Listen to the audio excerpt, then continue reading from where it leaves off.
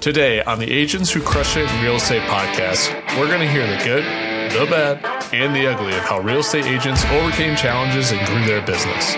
Check out the episode notes at crushitinre.com/podcast. And here's your host, Lindsay Favazza. Welcome back, everybody. Are you looking to not only be a kick-ass realtor, but also start and grow a team of kick-ass realtors? Well, then you came to the right episode. I have with me today Mark Bellistracci. He is the team leader of the Bellistracci Group with Lomacchia Realty. Welcome, Mark, to the podcast. Thanks for having me. I'm super excited to have you. You've been in business now for 19 years?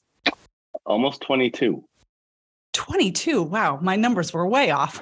That's amazing. So you definitely are an agent who crushes it in real estate. But like you said, you're a team leader who also has crushed it in real estate. So you made the successful transfer into team. So I want to go back, though, to when you first started in real estate and kind of why you started in real estate. What were you doing before? And how did that transition happen for you? So I went to school to be a teacher. And I was working in education, and I bought my first home when I was 26. And at the time, it was a family member who was our real estate agent. And after the closing, he encouraged me. He said, "Hey, you should really get your real estate license. I think you'd be great at this." Honestly, I was really hesitant. 100% commission job, tough thing to do, but I was young enough and I didn't have kids at that point. My wife and I were engaged, and it was, if there was a time to make a move like that, it was then. So that was back in 2002-ish. I bought my house in 01. So yeah, it was 01, 02 when I got licensed, and it was because of a family member who was our real estate agent. You probably are thanking that family member for giving you that little push. Yeah, you know what? And the push was huge. And when I started out, I think one of the things that helped me, because I was a transplant to Worcester County. I grew up in a different area. So my sphere of influence was not here. My wife's family was here, but my personal sphere was not here. So the great thing was this person who introduced me to real estate also brought me in and mentored me in a way. So he didn't like working with buyers. He only liked working with listings. So when I started out, he would bring me on listing appointments. I would work with them on the buy. He would help them on the sell. So it really helped me grow my business. It gave me someone to teach me what I needed to learn, but also to help me grow when I was starting out. And I think that's important for new agents. We all get caught up in like the commission. And if you've got to give up a piece to get business, you've got to be okay with that, because that's how you grow. Yeah, absolutely. It's a lot of the times that we say here about like the leads is it's at bats. It's at bats that you wouldn't otherwise have. So it's like, you might as well get some at bats, get some experience. So same with a team, you're working with someone that's going to give you those at bats and give you that chance to grow your business. And I've heard a lot of people on this podcast say, like, when they first started, they went to their sphere and they didn't want to use them because they didn't have experience. So it's like, you expect that your sphere is just going to come through for you, but they really want to make sure that you've proven yourself first. 100%. And when you talk about the at-bats, an at-bat leads to more at-bats. So if we only look at the deal that we're working, we're thinking really small. But if we think of the people that those people know and growing our database that way, then it's unlimited how much potential there is. So you have to get the narrow focus out of working that one deal. Oh my God, it's only a $100,000 buyer. Well, that $100,000 buyer has parents, sisters and brothers, friends, and that's how your business grows. So we're going to come back to this, because I know that this is a big way that you have grown your business over time. But I want to first get into why did you start a team? What was kind of the trigger in your mind to say, you know what, you were on a team, then you probably were individual for a little while, right? And then from there, you started your own team? Well, I was never really a formal team. So when I started and that person was mentoring me, I was still on my own and he was doing his own.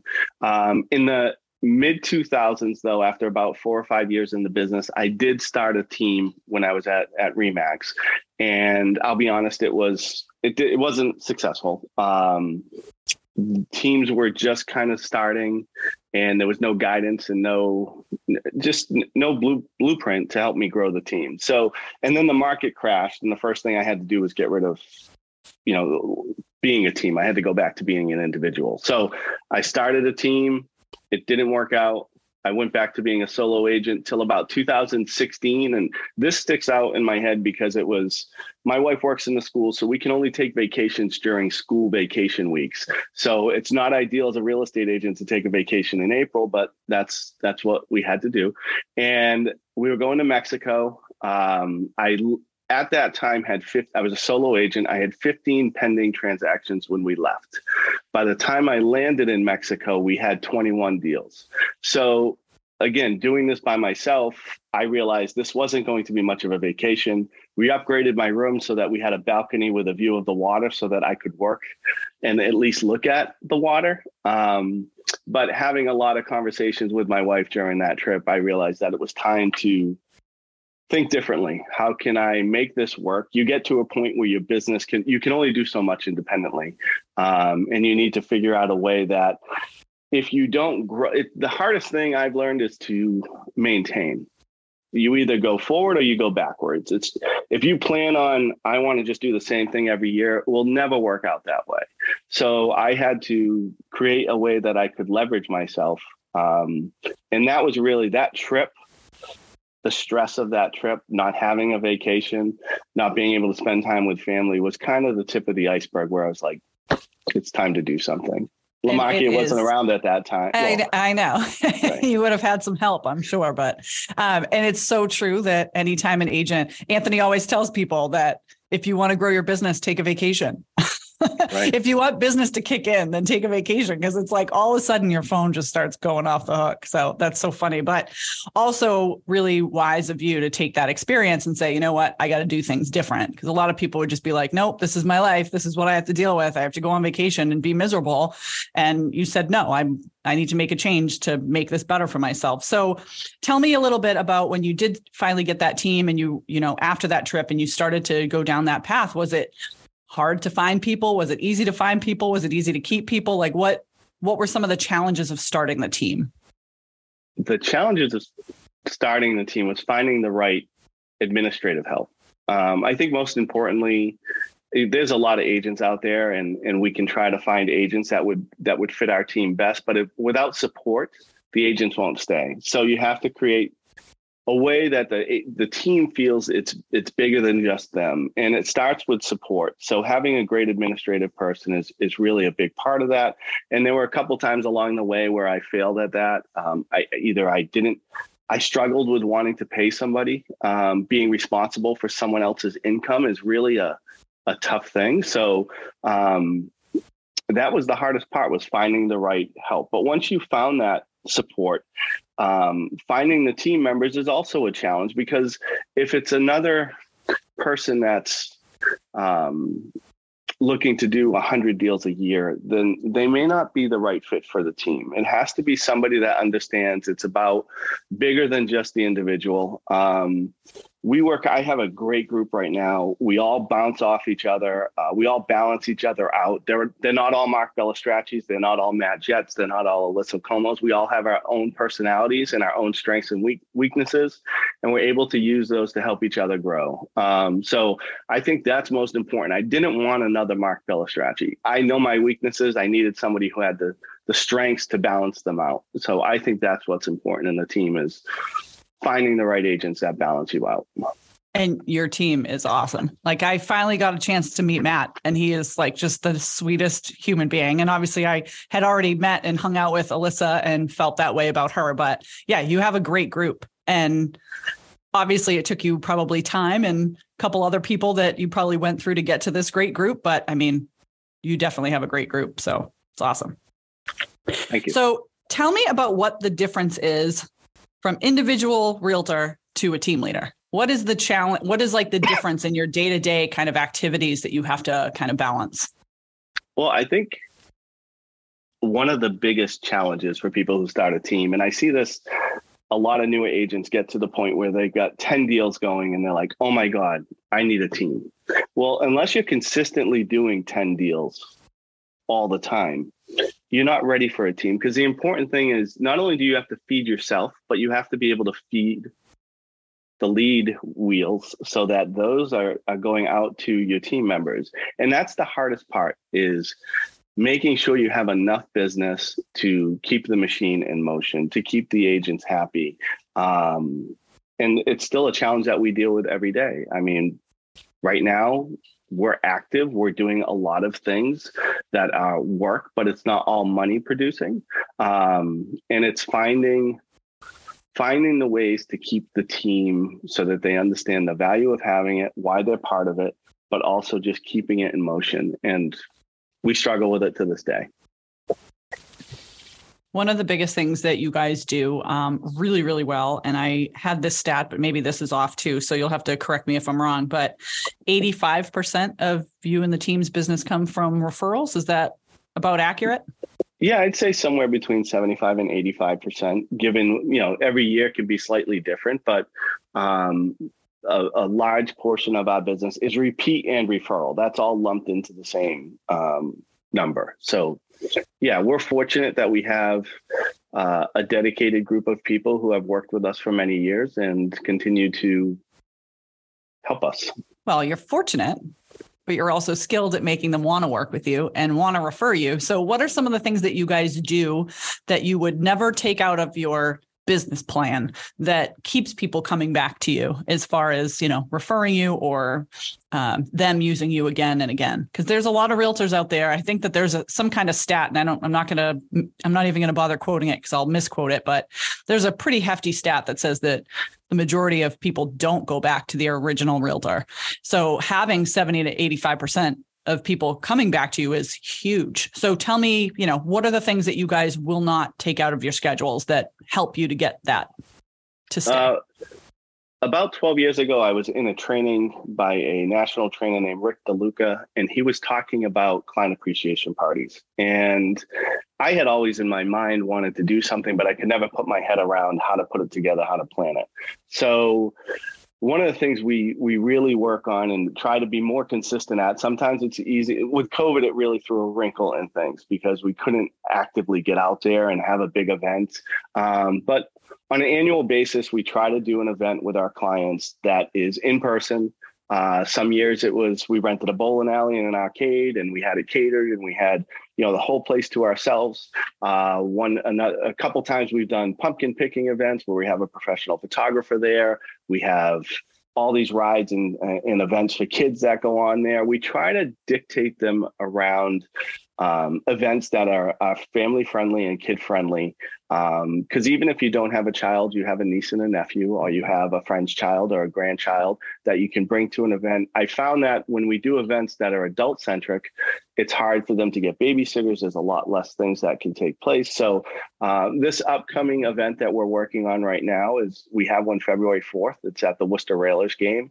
Right now we have about 180 tickets reserved, RSVP'd.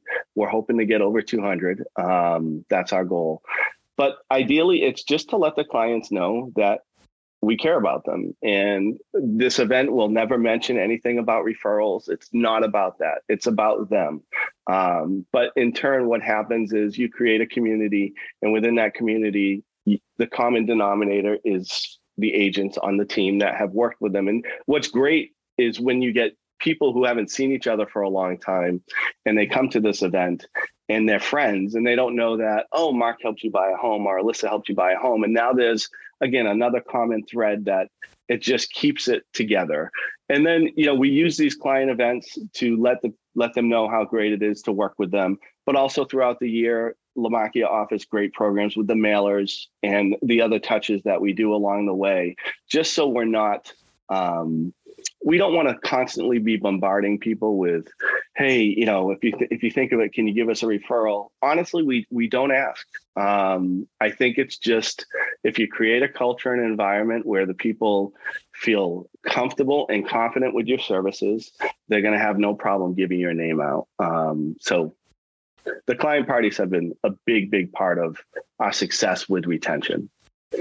I love it. And I love the fact I didn't even think of that, like people showing up and being like, hey, you've worked with Mark too. Like, that's so cool. And then I would assume that if over the years they've gotten used to doing these kind of events and stuff with you guys, that you more than likely also have, cause them to have friendships in general. So like even people that like see each other and get to know each other at your events probably become friends after the fact. So like you said, you're building kind of this community around your business, which is huge. And to have 200 people potentially is just, it's incredible. So and there's a lot of cost associated with it. And at the beginning, there was some hesitation because of the financial expense of it. But if you think of what we're able to do as real estate agents and different ways we can give back, I think it's really a drop in the bucket. And I tell new agents all the time, I don't care if you have 10 clients or 15 clients, rent a room at a restaurant, put them together.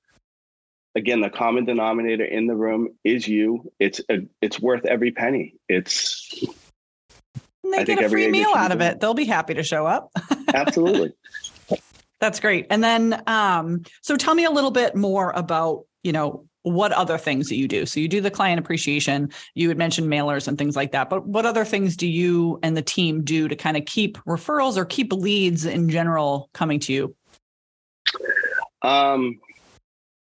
Well, let me backtrack to the client events. A lot of lead up to that is connections that we have to make, whether I've been on the phone for the last 3 weeks having conversations. And again, it's not about getting a referral from them. It's about inviting them to an event. So there's a phone call, there's a text message, there's an email, there's a follow-up. And those touches, along with at the end of the year, we give all the clients who purchased that year a new ornament, custom ornament for their house. In the fall, we started doing this fall, we did a custom coffee cake delivery. Everyone does pies. We wanted to do something a little different. So we had custom cakes made. We hand delivered those to the houses of people who have referred us business this year. So you're seeing them face to face again. Right. Alyssa did something this fall where she brought mums to all her clients, pop-bys. So a combination of phone touches, text, emails, pop-bys. But again, creating an environment, just letting them know that we care. Occasionally, it's just a follow-up phone call. Hey, how's the house? How's the family? If you do those little things, you stay top of mind. And I think that those are important. So it involves around multiple touches with our database throughout the year. I'll be honest, though, some years were better than others. And it depends on, what's going on that year. It got easy, as Anthony says, the last couple of years, and we got so caught up in everything that was going on that we got away from some of the things that made us successful. So we had to really focus on getting back to that in the last 6 months. So I love it. Do you guys have like monthly kind of call plans that you kind of are looking at and like you kind of pull together lists? Or is it really just like you're going back to the people, that you want to actually check in with? Like, is it more just a natural connection or is it something that you guys have like rigidly planned? No, I wish I could say we're that organized and we're not. It's just more of, we're having organic. A meeting. What do we need to do in the next couple of weeks? And we have a conversation about it. And, it's making sure we follow up. But no, we do not have this laid out over the course of a year. And sometimes people say like, oh, well, we should be more organized. We should do it like that. But then the bottom line is too, I think your leads will start to realize, or your sphere members will be like, he calls me every 3 months, like I'm on a list. You know what I mean? So it doesn't feel as organic and natural. So it really shouldn't. It should be more of like a natural kind of progression, not something that's kind of forced. I agree. I think if I see someone and it's going to be a sales call, like the point of it, we don't want it to be a sales call. It's about them. It's about how they're doing, about how the house is. If you have those conversations, the business will come from it. Absolutely. So tell me a little bit about what kind of advice you would give to an agent, especially in today's climate, because you have been in the business now for a while and you've been in the business through 2008 and the crash, the big crash that everyone keeps mentioning. But we're kind of facing definitely a changed market, not a crashed market, but a changed market. So tell me, what would be some advice that you would give to agents at this time with, the changes coming? I think one of the most important things for me and for us as a team, and part of why we came to Lomacchia, is we love the fact that there's always training. May seem simple. When I started in real estate, I had no training, nothing. I remember my broker love him, fantastic guy, but he gave me Floyd Wickman videos and he said, watch these. And that was it. And that was the training. And so a lot of it took a long time to really develop the skills, because it just what Lamarche or what some of the other companies have now, where you can go out and you can have a training on a weekly basis about business things that are, whether it's writing a contract, which is important to know, and lead paint and all those things. But then you can go to another training and it's about growing your database or working on reels or doing things that through social media that are going to help you. So I think most importantly is be present in your business, be active in it, go to trainings, be at the office. For me, I could work from home if I chose to, but I get a lot more from being in the office, being around agents. I call it water cooler talk. I mean, I learned about septic systems listening to people who were photocopying a Title V. I didn't know what a septic system was. I grew up in a city. So, learning those things and being present in the office, I think is huge. I think success leaves clues. Follow the people who are doing the most business in your company or the business the way you want to do it, and try to see if you can attend open houses with them or shadow them a little bit. I think finding a mentor for a new agent or a struggling agent is probably the best thing you can do. It's okay to give up a piece of your commission. 50% of something is better than 100% of nothing. So really find the people who are being successful in your company and follow them, or at least see what they're doing every day and try to model some of that. And we have a lot of great agents. One of the things that's awesome about the company is there's a lot of people who are willing to help. My door is open. If you attend trainings and you are active, you can come in my office at any time. And I think there's a lot of agents like that in our company who are willing to help it. So reach out. I think one of the other things that is very important and helped me probably 12 years ago. So in 2010, when the market was really down, I had someone who told me, Mark, you got to put 2 names a day in your database. And it was a struggle. I mean, I had a database already, and all right, 2 names a day doesn't sound like much, but when you're doing it week after week, it is a struggle. But find a way to build your database, and then utilize the tools that Lamarche has with the mailing systems, where that database can be touched in some way. So these people who, one of the struggles is, I hear people say you don't want to be the agent that no one knows about. What's the term that Anthony uses? Secret agent. Don't be a secret agent. Don't be a secret agent. So a way to not always talk about real estate, but for people to know you do real estate, is to make connections within your town, but also hit them with mailers. I think that's a huge thing. Do some local advertising. When I started, I sponsored a little league team. My sign was in the outfield. If you went to a basketball team I was coaching, my name was on the jersey. You do all these little things, and now you are the real estate agent without being the person who's always talking about it. But you're the go-to person because they see your name everywhere within the town. So if you can do little inexpensive marketing, and you can put a couple names a day in your database and find a way to connect with them, then your business will grow. And if you have children and they're in elementary school or middle school, be part of the school community. I think those little things locally help you expand your business in a bigger way. I love it. Wow. Definitely listen to that advice. Write some notes down. If you haven't already, listen back and write some notes down. This was packed with good information. And you're right. You're one of those people that people really look up to. I mean, how many homes did you guys sell in 2022? I was just over 100. I mean, it's incredible. And you've continued to grow your business, which is awesome. It's not like, like you said, holding steady is really difficult. You can either slide back, which a lot of people have in the past year or so, and even in the past few months, but you guys have continued to grow and get better. So I am so grateful to have you not only in the company, because that makes me very happy, but also to just have you on here today and be willing to, open your door literally for other agents and help to train them and, be a mentor to them. I think that that's awesome. We also have a national audience, so don't be surprised if you hear someone from New York State that's like, hey, Mark, can I ask you a few questions? Because that happens to some of these podcast guests too. And we will link any social media or anything like that for Mark so that you guys can get into contact with him for sure. So Mark, thank you so much. I really appreciate it. And we will see you guys on the next next episode of The Agents Who Crush It in Real Estate. We hope you learned something today. Be sure to take action and grow your business.